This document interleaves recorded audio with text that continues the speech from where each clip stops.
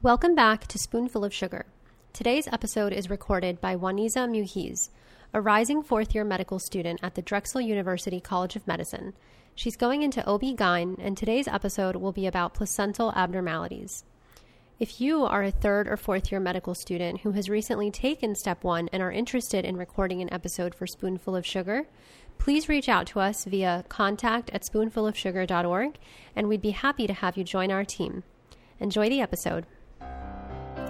Hey future doctors, thanks for tuning in to Spoonful of Sugar, a podcast made by medical students for medical students to help the medicine go down. My name is Juaniza, and I'm a student at Drexel College of Medicine, and I will be your host today. I'm a third-year medical student going into OB-GYN, so today we'll be covering some reproductive topics, including placentas, postpartum hemorrhage, and ectopic pregnancies. First, I'd like to go over the GP system, or the gravity parity system. I know I find this really confusing, and no one really explained it to me. So G is for gravidity, which is how many total pregnancies, including abortions or miscarriages. And the P, or the four numbers after it, stand for TPAL, so term pregnancies, preterm pregnancies, abortions, and living children. If someone is currently pregnant on their fourth child, they are G4P3, so that's a good way to remember it. So let's start some cases.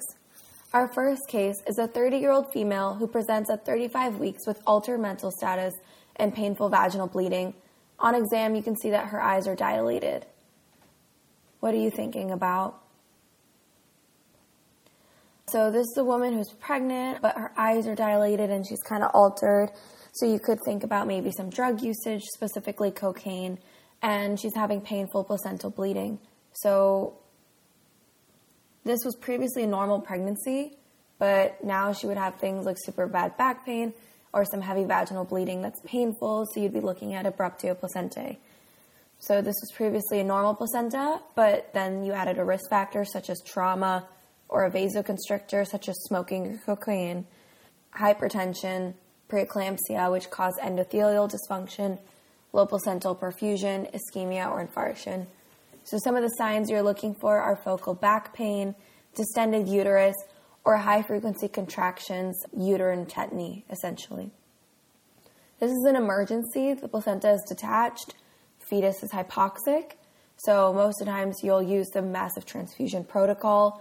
You'll give them packed red blood cells and platelets and fresh frozen plasma. What is a high-yield associated complication of placental abruption? So DIC is a common complication. It's due to tissue factor being released in response to the decidua bleeding. Other complications could be hemorrhage, hypovolemic shock, renal cortical necrosis, and fetal demise. Say you have a 29-year-old female who has a normal spontaneous vaginal delivery. However, she is now hemorrhaging and the placenta failed to detach. What are you thinking about? So this would be a morbidly adherent placenta. This is due to a defective decidua basalis. The placental villi will implant directly into the myometrium. There's three types. So there's a placenta accrete. So that's when it attaches on the myometrium without penetrating.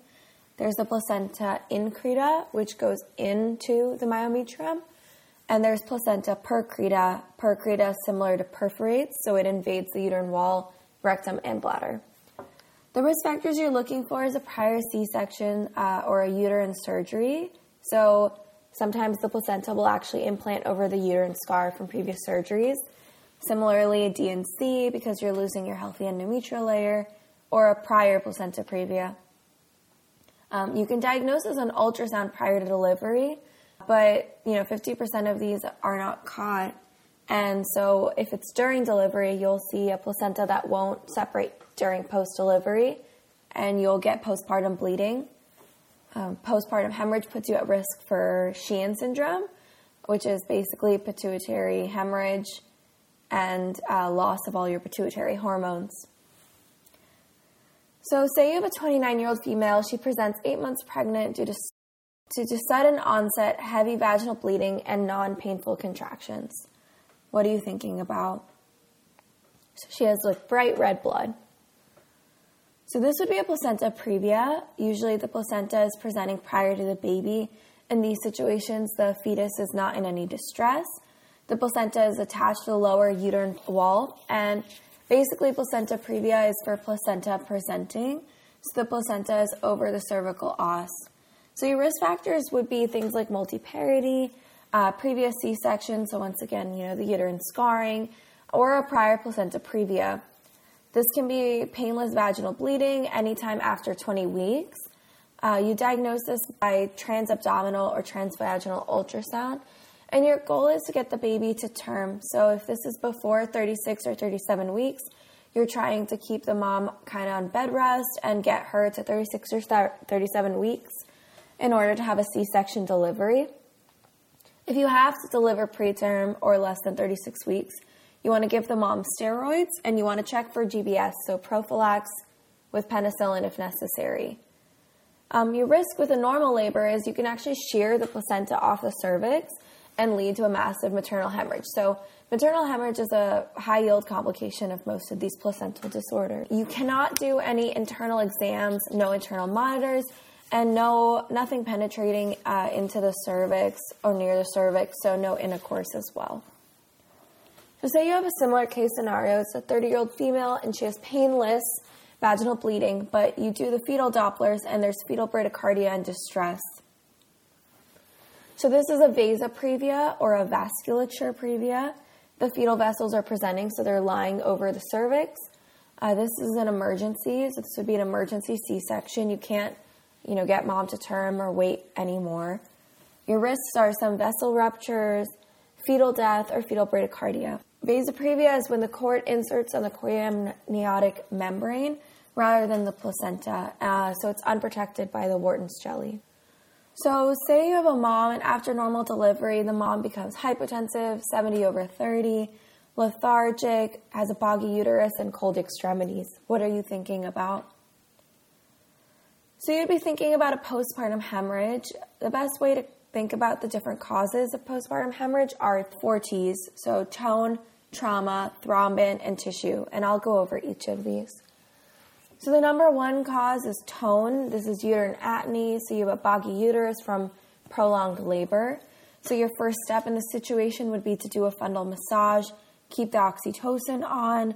The first medication that you can give is tranexamic acid, which is an antifibrinolytic. The next one is methyl-ergonovine. The major contraindication for methyl-ergonovine is hypertension because it's a smooth muscle vasoconstrictor. The next thing you can give is Hemabate or Carboprost. So this is a prostaglandin analog, a PGF2 alpha. This is contraindicated in asthma. The next you can do is an intrauterine balloon tamponade to manually block the bleeding. And finally, you can do a uterine artery embolization, which is a procedure usually done by interventional radiology. Your next T is for trauma. So this could be any lacerations, incisions, or uterine ruptures. This risk is a lot higher when people have macrosomic baby. So what maternal risk factor would put you at risk for a macrosomic baby? Babies of diabetics are at risk for macrosomia. So your risk with trauma is a uterine rupture. So you could have abdominal pain, vaginal bleeding, fetal heart rates are abnormal or losses of fetal station. This is if it was pre-delivery. You can have diminished contractions if the uterus ruptures. And fetal parts can be palpable through the abdominal wall. If the trauma is a laceration, you want to just suture the laceration manually. Risks for a full uterine rupture would be prior uterine surgery, uterine distension from, a multiparity pregnancy, such as twins, or tetanic contractions, so, from oxytocin use. The third T is thrombin. So causes of a thrombin hemorrhage would be coagulopathy or DIC. Fibrinogen is normally high in pregnancy, so you would want to look for low or normal fibrinogen, and you want to treat this with packed red blood cells. You can also give fresh frozen plasma to increase the patient's INR. The last cause of maternal hemorrhage would be tissue. So this would be retained products of conception. This can usually happen from an adherent placenta, so placenta accreta, increta, or percreta.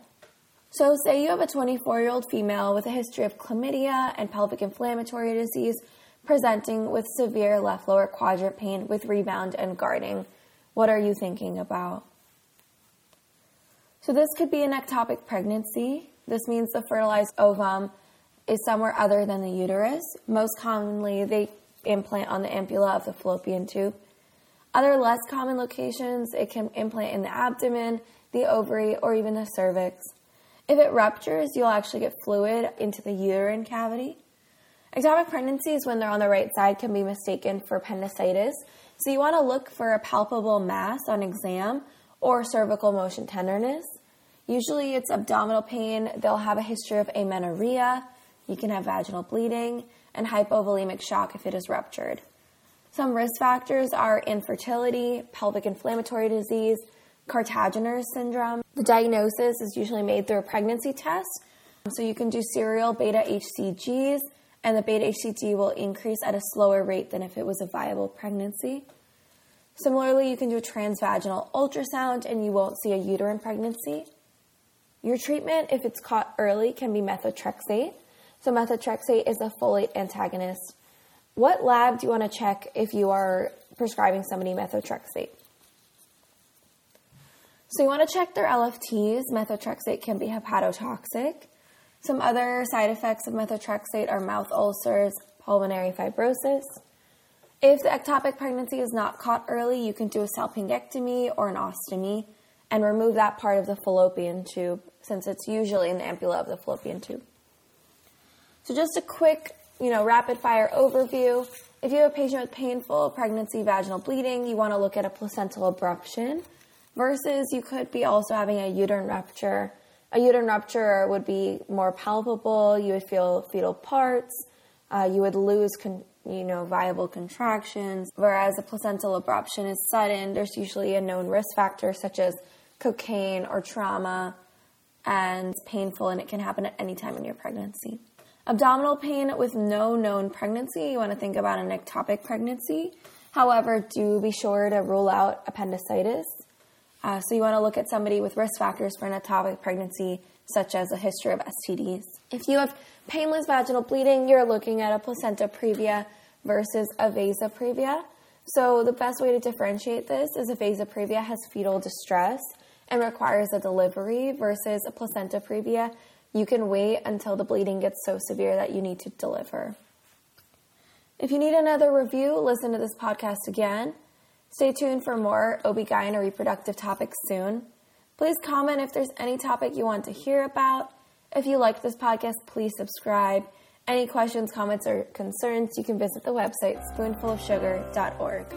Thank you.